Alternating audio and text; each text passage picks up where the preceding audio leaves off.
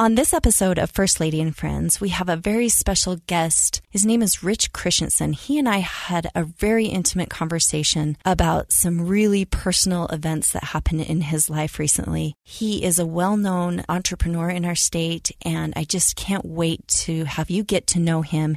He also has some really incredible new projects that he talks about as well. So let's get proximate.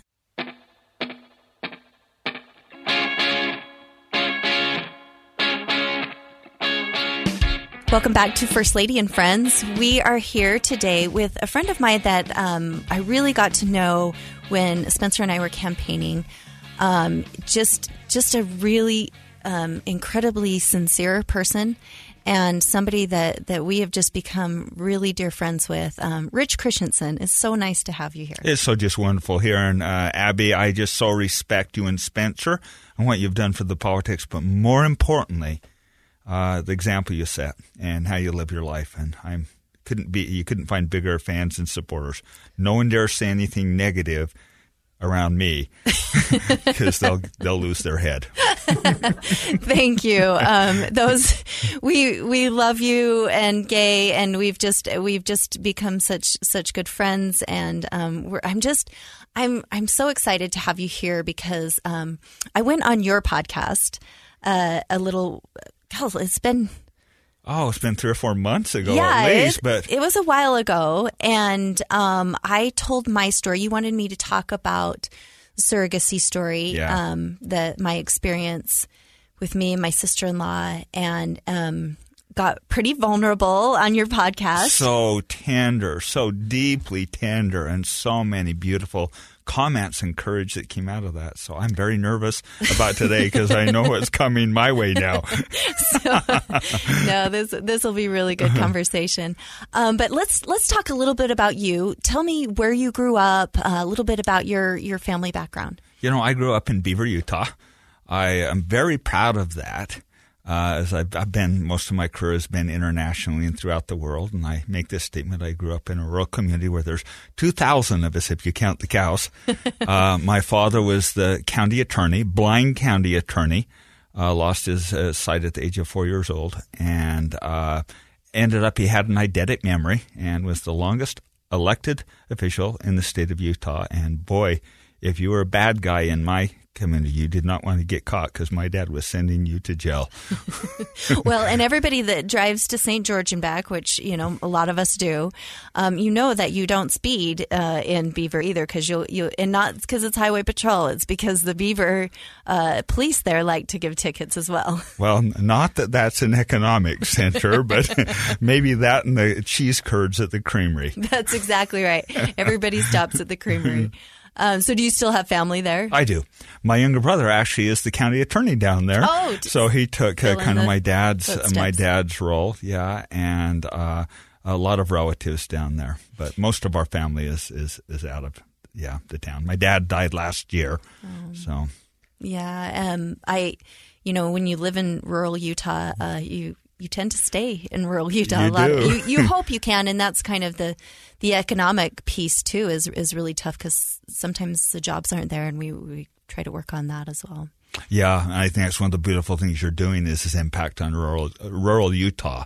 Something I feel really strongly about, as you're aware. I'm very actively involved in Southern Utah University and helped set up that entrepreneurship center down there, and it's one of the key areas we just have to focus on. We have to make sure that we get inclusion down there also, equal economic, and I think we're making progress. Yeah. You've done a lot with your, and I want to get into that, but I want to also go back to, so you had your father was blind. He was, and what was that like as a child? Oh, it was. You know, you don't know a lot different. I'm the oldest of 4 boys. And it's a beautiful love story. My father, right in the middle of the Great Depression, discovered he had retinoblastoma. And so my grandparents were faced with a terrible decision with this little boy. The first, they could remove it, but the second eye, they had to make the decision. Do we remove the second eye and give him maybe a 1 in 50 chance of living because no one was living, or do we let him see, but then he'll die by the age of 8 years old? Mm-hmm. I'm very confident in today's world they would have got divorced. There was a lot of conflict over that. My grandfather ended up winning the argument. They removed his eyes. And the story is now told. He went to School of the Blind. He played the piano beautifully. He did. He had an eidetic memory. You did not get away with garbage in my home. He could hear anything, and you better come with your facts, because he could requote.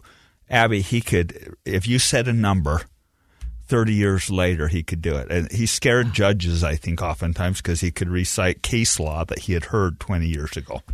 Amazing. Yeah, that amazing man. Just incredible. And beautiful, too, because my mother was 16 years his junior, had received like 3 wedding proposals, and came down and fell in love with my father as the art teacher. So as the oldest child, I had this beautiful kind of dance of eyes for my father with the logic, but also then expressing the colors to my mother. So it was a very unique, charmed in many ways growing up, but also it wasn't normal.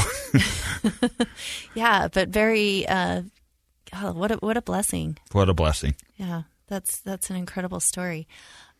So then you left Beaver and went where'd you go to school? I went to BYU. Mm-hmm. And Southern Utah University. I went down, chased my sweetheart, my wife, Gay, down at SUU, and got to marry her. I got a degree in electrical engineering, and then got my MBA.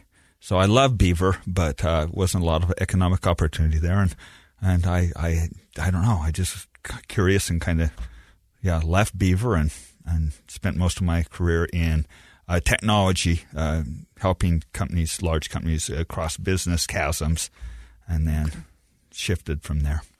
Okay, so after you and Gay married, then where did you finished at BYU? Yeah, I went up to BYU. Okay. Went up to BYU, and we were dirt poor. We had $500 to our name, a Dodge Colt that had been. I know you and Spencer can relate, but it was amazing years. We lived. We jokingly said we lived on potatoes and love. I think our weekly food budget was like $14 a week, but it was just a joyful, crazy time. My wife is also from Southern Utah. She is a Cedar girl. Youngest of 9 children, dairy farm, and just an amazing woman. And so found the true love of my life, and still hanging on for all I have. She is amazing too. I know her to be that. She so then you settled in Spanish Fork. Yeah, we originally were in Provo, Orem area, Abby, and then eventually we just kind of ended up in Spanish Fork. So just loved that area. Feels a little more rural, I guess. Yeah, it did. And at that point, it was really comfortable. And it was the one place where pollution wasn't. Blew all it out of the canyon. And so we just kind of felt drawn there. And we've raised our family there and love it. Okay. And then you went through your career. And this is the part that that maybe we'll get into a little bit that might be a little bit vulnerable. And you share what you feel comfortable with. But you told me a story after I got off your podcast about a really interesting life discovery and something that sort of shook your world. Talk a little bit about that as much as you feel comfortable. Well, thank you, Abby. And I just have to boldly say right up front here, not many people could pull this out of me. So those of you know me, this is probably new news for you, but our family did have a pretty significant discovery 4 or 5 years ago. And keeping in mind, my entire identity and my brother's identity, I got 3 younger brothers.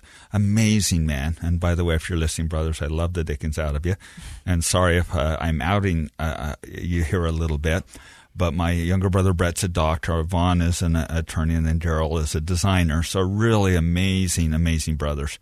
And so grateful. And a lot of our identity came out of being the son of John Christiansen and this amazing artist, Laurel Christiansen, and just held ourselves, and they held us to a much higher standard. I mean, I know it sounds crazy, but A-minuses just weren't acceptable. It was like there wasn't a lot said, but we just were expected to perform at a really high level, and very grateful for it. With that came some really interesting dynamics. You don't see most 6-year-olds inside the engine of a car tuning the carburetor. Well, I was. And so there was a lot of expectations. I also had the opportunity to be the eyes of my dad. So if he went to speak, I was holding his arm and taking him up. And so kind of got really comfortable at a young age, Abby, of, being a little uncomfortable. And maybe I related, I don't know if it's tragically or joyfully, to the adults a lot more than I did to my peers. And so although I loved growing up in Beaver, there was aspects of it that just didn't really fine-tune into what I wanted to be.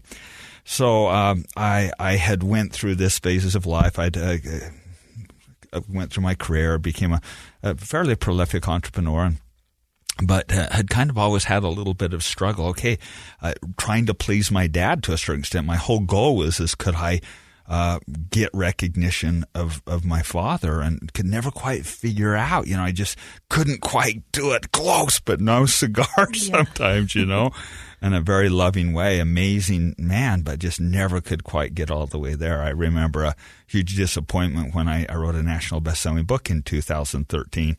I think it was number 5 in its category, and I was so excited because now my dad could introduce me. He'd typically introduce Brett's a doctor, went to that Johns Hopkins University, and Vaughn, I told him not to do it, but he's an attorney, and Darryl, he designs those temples and those fancy buildings for the church. Now, Richard, I don't know what he does. And so that was kind of how I got introduced my whole life. I was like, no, Dad, I'm actually me too, Dad, So I write this best-selling book, and it's like I take it to him, and so excited, and his comment was, well, it's an okay book, Rich, but there's a few grammatical problems on page 143. So lots of love and tenderness, but also just a little bit of interesting dynamic. And my wife and I had just come back from, we were climbing Mount Kilimanjaro, and come back, and my brother Darryl, who we'd jokingly called, he's the milkman's son. Brett, Vaughn, and I look exactly the same. We're very similar. We're kind of, fidgety like you see, and we're going. And Darryl's just like kind of deliberate, more slow. Dad, just stone good looking growing up. Really dark skin, and so we'd always just jokingly call him the milkman's son. And so he was jokingly, for his 40th birthday party, or 42nd, I forget, he was going to have a DNA reveal. So he called all his friends together, had a big hot dog party. His wife puts on this amazing party, and for his birthdays, we all love going to him. And did the DNA reveal, and it came out that he was 50% ascetic Jew. Oh, my word. So it's like, what's that? Well, and we're all joking, well, that's worth what it, you pay for it. $50 and Cracker Jack box, and that's about what you got, and we're joking. And then it starts coming out and discovering, it's like, no. And then, so at that point, we're like, oh, my heck, what is going on here? What's the deal, Mom? Wow, that's quite a conversation. Yeah. You want me to just keep going? Yeah, or I feel like I'm kind of yes. into it. Keep going. Oh my heck! If you're comfortable. I can't believe here I go. Boop boop boop. Here we go. So at that point, it kind of became really, no, there's something here. And my mother died of breast cancer quite a while ago. Although she was junior, my dad's. Anyone that knows my father, John or Christiansen, everyone knows he's just simply a remarkable man. He never used a senile dog. He never used a cane. He just amazing man. And so our identity's tied into that. My younger brothers, Vaughn and Brett, are saying, oh, my heck, what happened, Mom? It's like, because she was really a pure, good woman. And so then we get thinking, oh, man, was there a rape involved, or what's the deal? Was Darryl adopted? And they start asking me that. So, no, I remember I was there when Darryl was born. Yeah. And then my younger brother, Brett, had got a DNA test also, and his came back, and it confirmed that they were half-brothers. And then Vaughn got one, and they're all half-brothers. I'm confident Dad's staying with us at that point, and I'm helping him shower. He's like 93 for 94 years old at that point, and I'm helping him shower. It's like, oh, man, that's what I got to look forward to. Oh, Dad, that's me, yep. And at that point, we knew something was majorly up, but we really didn't know, okay, Mom, was there something going down here? And so we went and snuck a paternity test. My brothers and I all took a paternity test, and without your dad knowing. Well, Dad, he'd do anything Brett said. If it was a test and Dr. Brett had ordered, he'd do it. Okay. So I hope I'm not hitting legal problems here. I'm confessing to the governor's wife, but Dr. Brett ordered a test. Okay. Yeah. Okay. Yeah. So yeah. It was maybe not authorized, but nonetheless, we did it. Send it in, and we went up to my cabin, and back came the results. And indeed, Darryl Tyrus Christiansen is not the son of John Orrick Christiansen.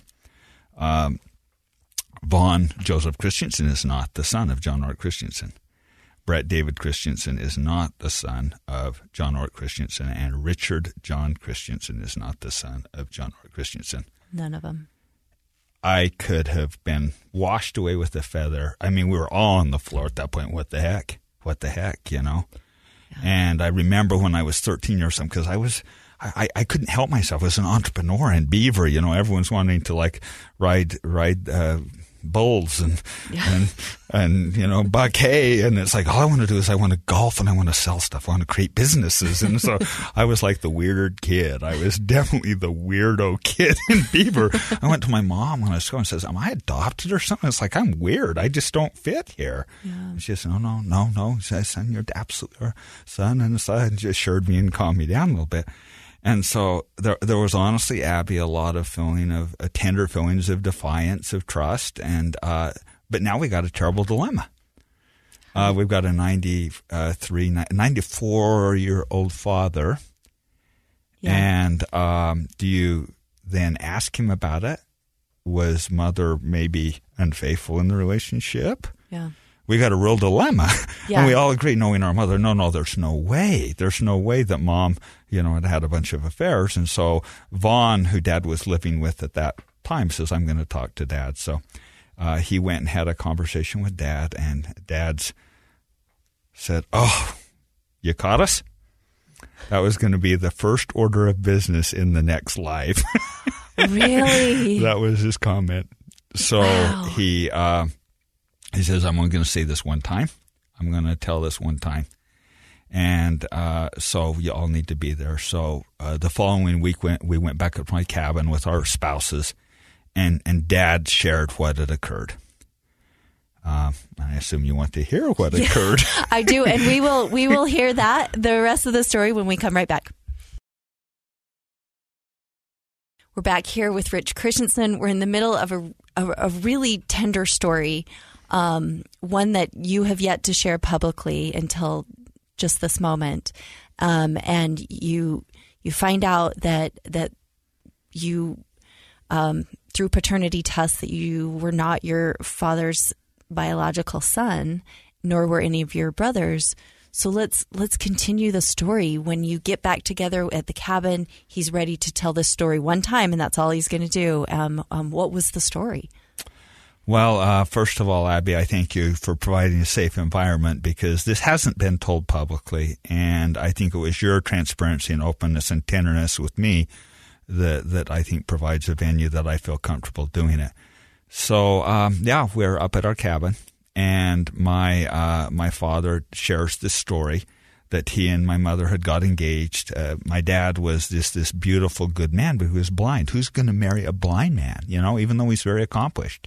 And it wasn't from a lack of trying. From what I hear, he had pretty good hormones, and he was trying the best he could. But my mom finally fell in love with him, this beautiful, beautiful woman. And then when they were engaged, someone said, "Now, what are you going to do about children? Because, you know, retinoblastoma is genetic."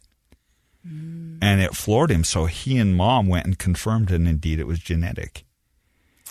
And so then my mother, "I want children. What am I going to do?" And so they actually broke up, or were on the verge of breaking up, because there was really no options. And Dad made the decision he would get sterilized, because he was not willing to bring children into the world, and at least 50% of us would have ended up with retinoblastoma. Having it been in both eyes, it was a dominant gene. At least 50% of his children would have had retinoblastoma, and he was not willing to do that. So they did something very unique and very unheard of, and that was there had been a doctor moved from New York City, the University of Utah, and they were doing some of the first artificial insemination in the world. And keeping in mind at that point in that culture, that was the 60s, and that was out of frame. Culturally, in religious practice, my understanding, I haven't verified this, my understanding, it actually resolved in excommunication in our religion, in our faith that we practiced.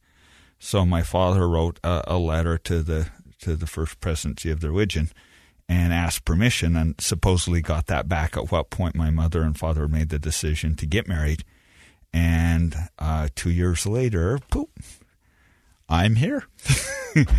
And you were the very first in the state. Right?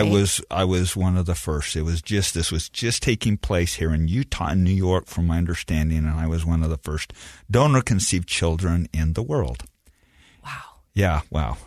So that was the discovery that we had. Dad only talked about this once. It was at the cabin. It's the only time I've seen my dad cry in his entire life.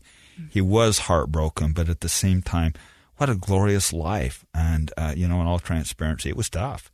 It was really tough. I mean, I think all four of my brothers, although I want to be careful not to speak for them, they're amazing men, and I think we all have taken our own path through that.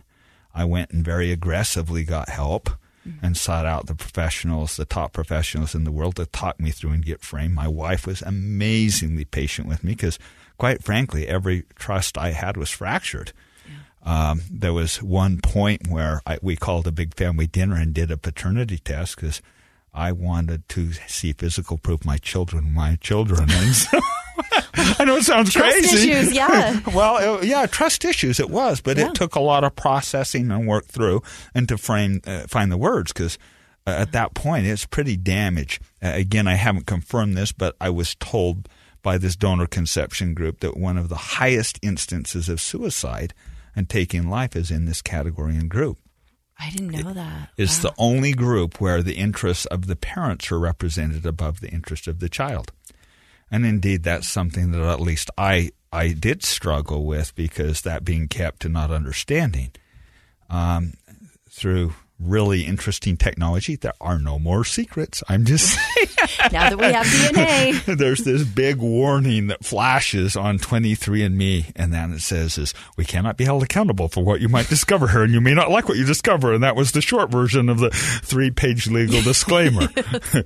Because I think it's a crazy number. It's like 20% of parentage is not what you think it is. Unbelievable. Wow. So it was really quite a discovery. And so when your trust is, I mean, I guess that's, so you're having to really explore. I mean, we had an experience recently, nothing like this, obviously, where we were very betrayed by someone, and it was really very difficult. Yeah. So I can't imagine. That's going to take a lot of trauma work. I think I know what you're talking about, and with tenderness and love that we do it. And I think part of the life experience is growing through that. But in hindsight, what would I have done? Would I have not valued life? Now, people say the darndest things, and you need to think through, particularly donor conception. I mean, I won't go through the things that were said, but it wasn't healing. I'm not going to even say them, but it's like you still want to get my blood pressure up a little bit. I'll say some of them. And it's like you got to be really, really careful what you say.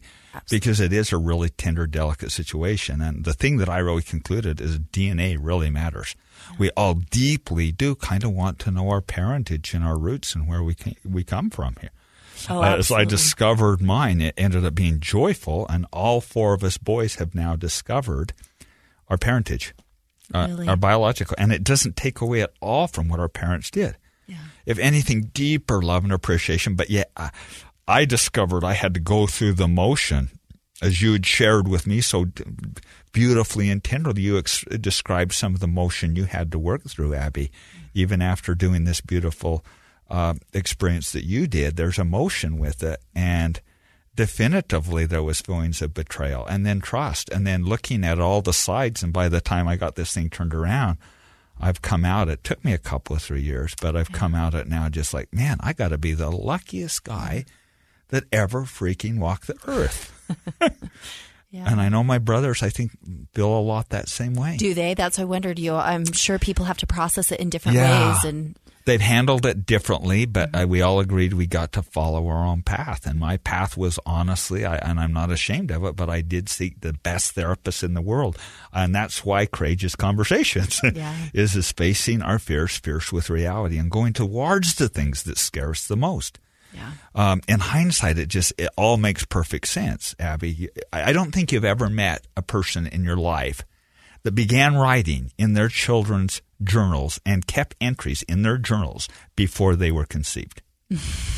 Have you? No. I did. That's so wild. I did. All 5 of my sons. Why?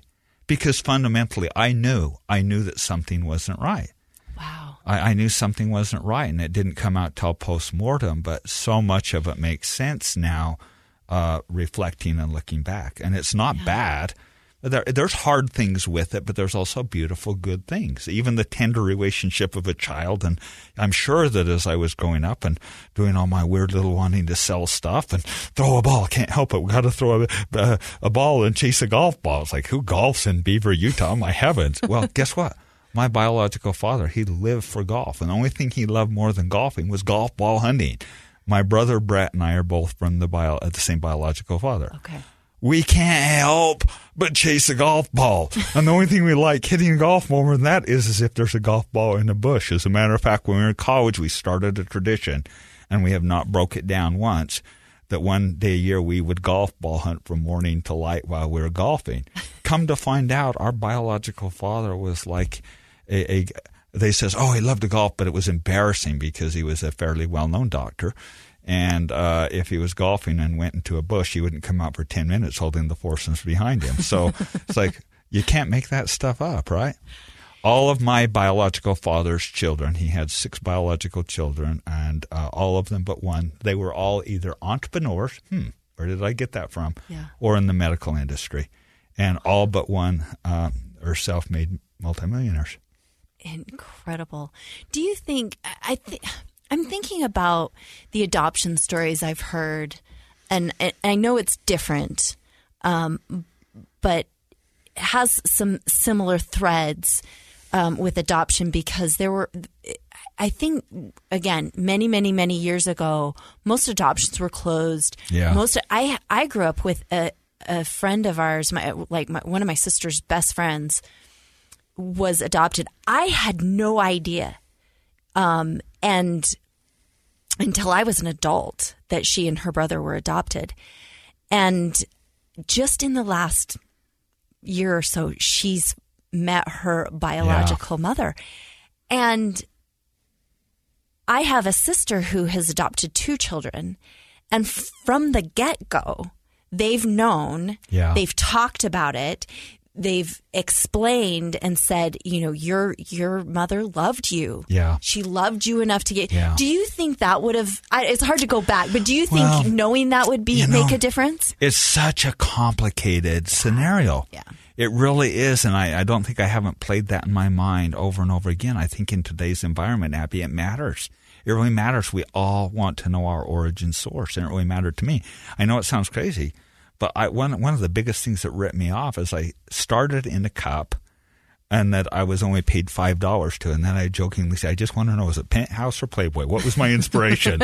I just want to know what my inspiration was. $5 in a cup, And so it's like, it sounded terrible, but the point was like, man, I just wish I would have been a product of a torrid affair, because I would have known it was in love. So I think ultimately, at least I can't speak for everyone else, but in my situation, I would have greatly valued kind of knowing my source. But also growing up in Beaver, Utah, I was already the weird, nerdy, crazy kid. Right. Can you imagine oh my gosh. That, in the 70s, you're telling your friends that, it's already weird enough to. I spent half of my high school in a locker in a trash can or pants. Yeah. I would have, I can't even imagine what would have happened, Abby. Yeah. So I fault my parents, keeping in mind also, and in our religious practice, I'm so far, I've always had a hard time with the lines, and no wonder, because I was so far over the line. To begin with. So I think the openness is good. I guess that's where I land on it is truth sets you free, openness is good. But in this scenario, I don't know how my parents would have done anything different. Exactly. You can try to go back and say, yes, it would have been nice to know. Would it have changed anything? And would it have brought more problems? I'm sure they did exactly what they thought was the right thing to do, and that was the best thing for you. Well, and how can I complain? How much did a mother love me to go do that? Because my mom she was very down the lane. And so that's why we had such a hard time imagining my mom in a twisted, torrid affair with 4 men. It's like, we couldn't get our brain around that, And so a mother that loved and wanted us so bad that she would go to that level. And quite frankly, an amazing blind father that was beyond the scope of any father I ever could ask for. Yeah. I won the freaking lottery, and I think my brothers feel the same way. I got the genes of a brilliant, amazing, good doctor that was entrepreneurial and creative and high energy, and the guidance of a father that was so honorable and so noble and held the space so good logically, and a mother that was deep love and creation. Mm-hmm. So what could have been a really, I think, hard story, we've really turned into just a beautiful story. Thank you for sharing. And again, I know that's vulnerable, and I really feel honored that you would share that with us. How has that changed the way you think about your own parenting, or has it?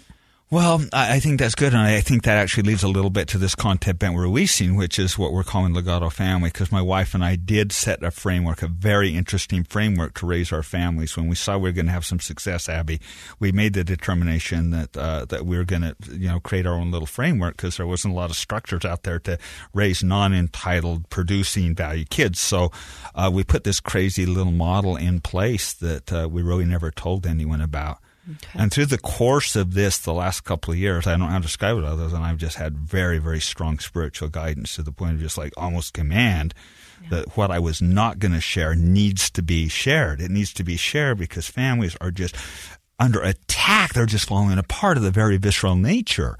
Non-traditional families are, I think, even more in jeopardy, and tribes are disintegrating. Yeah. And so we've got to have tools to unify. And I think that actually that experience led me to a protocol and kind of a recipe that now has really turned into just this beautiful thing. Okay. I've got these 5 amazing sons. My daughter-in-law's kissed me on the forehead and hold on to me. And so it's just a beautiful relationship. We've been able to, I think, maybe heal some of the wounds that we've seen externally. So, okay. Well, I want to continue this conversation. I want to dive in to Legato and exactly what it is and what you're doing, and give me tips on how to raise non-entitled, productive children. So we'll be right back. We're back here, and it feels like we've gone through sort of a therapy session, and we've shared a lot, and off air, a little off air, a little on air, but we, it's been really powerful, and I appreciate your thoughts and sharing your experiences today. We're here with Rich Christiansen. As you've moved through your career in entrepreneurship, and you've done some amazing work at SUU, at UVU, you've been such a leader in the space of entrepreneurship, and there are so many people in the state that have an entrepreneur spirit. But this idea of kids, passing your legacy onto your kids, is one that Spencer and I have struggled with. And thankfully, we've spent our life in public service, so there's not so much of it to pass on. But his dad's been an entrepreneur and sold a business. And you talked about how do we figure out how to raise kids that are not entitled. Yeah. I think one of the triggers for me as a parent, and I think we all have them, but one of the triggers for me as a parent, because I did grow up so incredibly poor, we just didn't have a lot, is this sense of entitlement. Yeah. It irks me. Me too. I just want to almost beat it out of them. I can't. Me too. And so I would love your thoughts on how you've put this together. You feel like you've really been inspired. I have been. To put this together. So I would love to hear what's come of it. Dead straight up, I hate to use the word inspired because it sounds so hoofy, floofy, tooty, and I'm not just saying it, but it's like I was definitely called that I needed to share this model and framework we've done and then pull our family out of the framework and actually get other families that are doing it. And the last couple of years, in all transparency, I have been teaching some of the most wealthy, influential families on this model and structure. And so this little Legato family, that little gift box that you've got, is the structure. I want to correct one thing that you made, because legacy has nothing to do with money, nothing to do with your money. I'll never forget when your beautiful little daughter was sitting there on the back and I was interviewing Spencer. And we got very emotional, Abby. We were talking about what did it mean to you that you didn't go negative in that bitter debate with, we won't say the name, but he was in a debate and he went negative on him, and Spencer made a commitment to me never to go negative when I jumped in support. And he never did. Not one time did I ever see him go negative in a campaign. And I commend him for that. And then he made the comment that, it's really easy when you're 100% committed. It's really hard when you're 99% committed. And then I'd made a comment to him. The thing that mattered the most had nothing to do with this election. Come win or lose. I don't care if you lose the election, but maybe the biggest impact is that beautiful little daughter right there. That's legacy. Yeah. That little girl saw her dad stand in integrity. And that's legacy. That's really what it is. It has nothing to do with money, what I wanted to pass on to my kids. Non-entitled happened to be one of them. So with that little rant, can I go through the framework really quickly? Because I think it is profound. Yeah. So thinking a lot about this, the first thing, Abby, is we've got to set our values. Most people don't know what their values are. We know what the values are in the state. We know what the Utah Jazz's values are. Gosh, my Southern Utah University has defined values. In your companies, you have values and mission statements, but do you know what your family values are? Have you went to the trouble to actually define and really clearly extract what the values are? Once you have those, you then equally got to decide which ones you throw away. So many of the younger generation are just throwing the whole baby out with the bathwater. I mean, thousands of years of learned wisdom, throwing it out into the fire, really a stupid idea, by the way. Yeah. But we do got to extract the values from our ancestry that don't serve us well. In both my wife and I's family, guilt and shame were used like peanut butter and jelly. It's like if you don't get the behavior you want, then throw a little guilt and shame on it. And we've actually formally extracted and thrown that away. Mm-hmm. So once you have a platform of values, and the stuff I'm going to talk about, you can do it without it, but without the values, it just let the rains come down and the floods come up, the rains come down, and it all washes away. So you got to get clear on your values. Once you got your values, these 5 precipices, what holds any entity together. Most families don't think to do this. First of all, do you have a family logo, Abby? Well, we have a campaign logo. That's good. Well, that can hold a little bit. I don't have a family logo. Look, SU, I'm wearing Thunderbirds, the T-Birds. Utah Jazz, dress in purple. And that's probably our logo too, the Utah Jazz. There you go. We have a set of logos that we love. Nonetheless, it's really important as a family. Let's see, I don't think I'm wearing mine today. Oh, there I am. Oh, that's my personal logo. But have you thought to create a family logo? Do you know what your kid's spirit animal is? Do you know what they show up and manifest? Do you have a family crest? It's what identifies it. The Bloods and the Crips have logos. The Utah Jazz have a logo. Everyone knows if you're a Jazz fan or a Laker fan by the colors you're showing up. So as a family, you can unify and bond and bring families, non-traditional families and tribes together by simply creating logos and getting your kids and manifesting in their favorite colors. So the first pillar on that values is colors, or it's logos and symbology. The second is the doctrine, the defining doctrine. You have mission statements, you have slogans, you have all this in the government. We have Constitution of the United States. We have all this doctrine that holds entities together, but do you have a family mantra or a family mission statement? Do you have a family slogan? Do you have a family song or a family theme? We do. And if you do that, it deeply roots together and brings the family in unison. Ready for the next one? Yeah. Clearly defining what the traditions are, both the cadences of, like, prayer is a common, thing that many families in our culturally do, but whatever it is cadences of regular little traditions to bring unity, and then really deep, special ones. They're just almost like sacred. And I use the word sacred very deliberately because they're very offensive.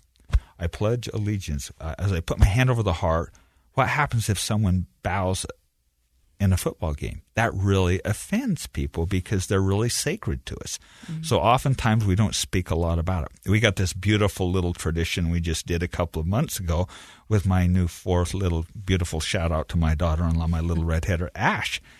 And we take them down to the cabin on the mantle. We have them raise their right arm and take the Christiansen slogan. Mm. And a whole series of beautiful statements, at what point I present a beautiful piece of custom-made jewelry one of a kind in the world, made for them with their portion of the family symbol on, and then the family cheers, erupts, and formally welcomes the family. What does that do? That bonds deeply, deeply. When Spencer and you got inaugurated, what if you were inaugurating your family and putting really special rights, privileges in place? So does that make sense? Yeah. Values, throw away the bad, symbology, doctrine, and symbology. Then our family went nuts, Abby, and so this next one's a little, the only way I know to describe it is to kind of tell ours. And is that okay if I walk through that quickly? Yeah, absolutely. The lost arts of rites of passage. The lost art of rites of passage. And so my wife and I, as we got married, we agreed and put like about 5 of those in place. You want to hear them? Yeah.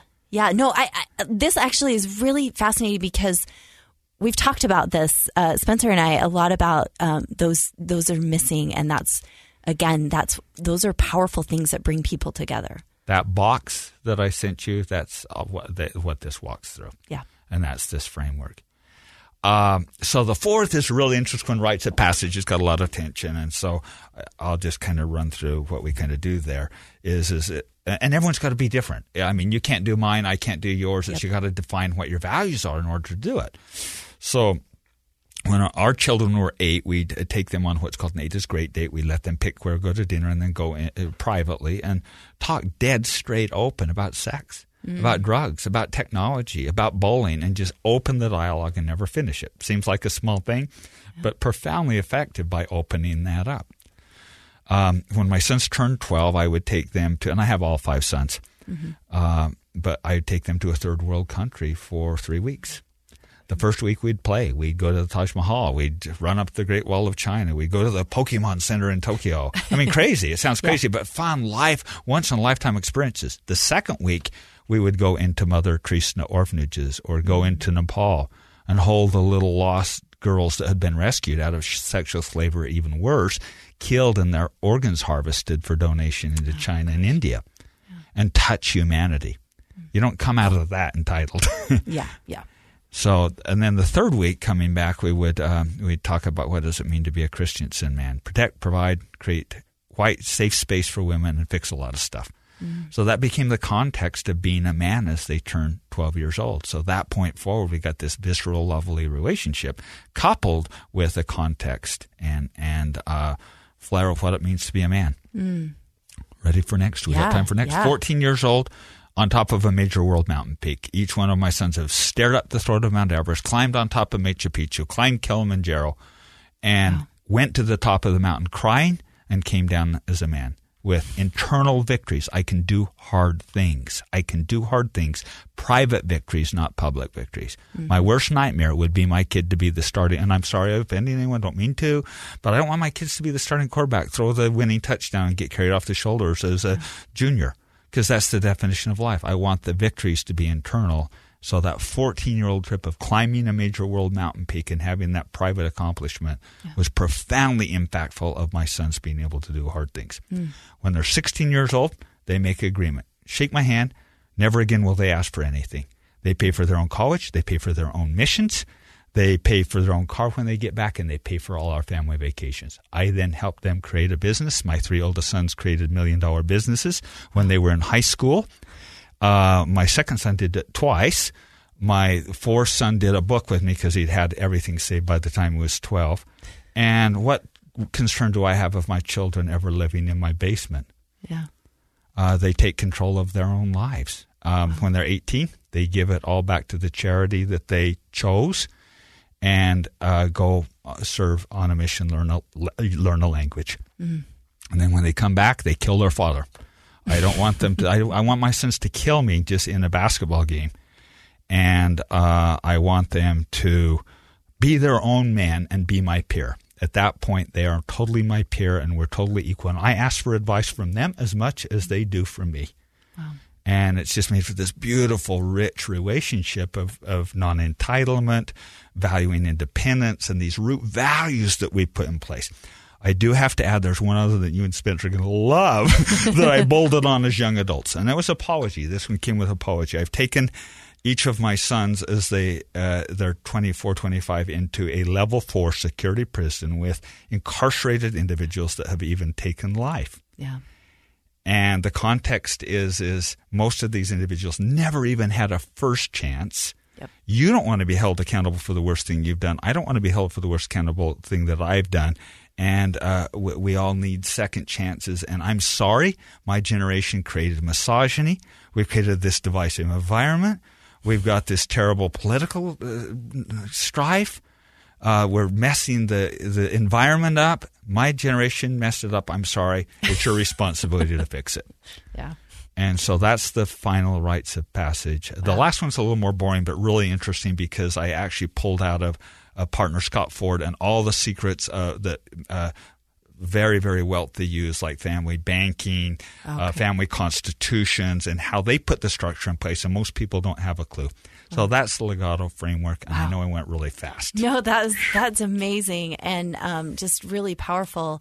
And I think it can be overwhelming to people, but I love the simple steps, and I think customizing it to your own family. I think of the rites of passage. I think that's I guess that's one that really resonates with me because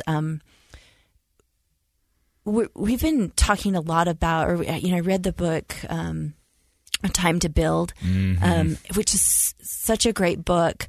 Yuval Levin, but he talks about the crumbling of institutions, and how dangerous that is. But what you're saying is these institutions, and especially the institution of family, is such a building block of a successful society.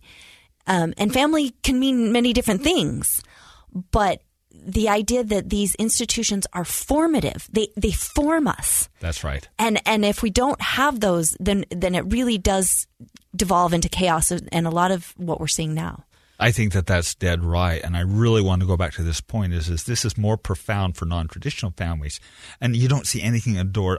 Where I kind of got part of this framework is as I was doing a lecture back in Harvard and got invited to a dinner. And this professor was talking about nothing indoors without doctrine, without symbology, and without traditions. And it really cemented it. Think of it, is nothing indoors without those. And so families, we've got to make sure that we have things indoor. Non-traditional family, and I think it's equally, if not more powerful for tribes. Yeah. If it works for the Utah Jazz, I'm just saying. I know what fans you guys are. If it works for old Joe and his team, then it works for tribes too. But we've got to have things. The Kiwanis Club, for crying out loud. They have a logo, a symbol, a slogan, and cadences, but we don't do it in our families, our non-traditional families. That's pathetic. Yeah. Yeah, I remember sitting down with my family. My dad was really kind of a little bit in this vein. I remember we sat down and we did write a mission statement of values of what our family valued. I think we did look at doing a crest. I'm not sure I'm trying to remember as a kid. We used to do, my dad he would do family council literally every Sunday, and we would take notes like it was, take minutes. It wasn't notes, it was minutes, and they would reread like you would in a business meeting. But anyway, that's amazing. So I do have that, and I've, Spencer and I, in our chaos, probably haven't done as much of this as we should have in our family. So it's a good reminder for us to. You do a lot, Abby. I've seen you, and you guys do a lot, and we just really thank you for what you're doing for the state of Utah. Thank you. Well, Rich, this has been just a really delightful conversation for me. Again, feeling honored that you would share, first of all, your very, very personal story, but also that you would share this powerful insight into this project that you have been inspired to create. And I would love for everyone and anyone to who's interested in learning more, will get that information. So thank you for being here today. Oh, you're very welcome. Thank you for having me, Abby. It's always a pleasure. Thanks. Thank you to Rich Christiansen for being here on the program today, for opening up and sharing this very personal story with us. We feel so appreciative to have had him. If you want to get more information about his new project, go to legatofamily.com. Thanks for being a friend.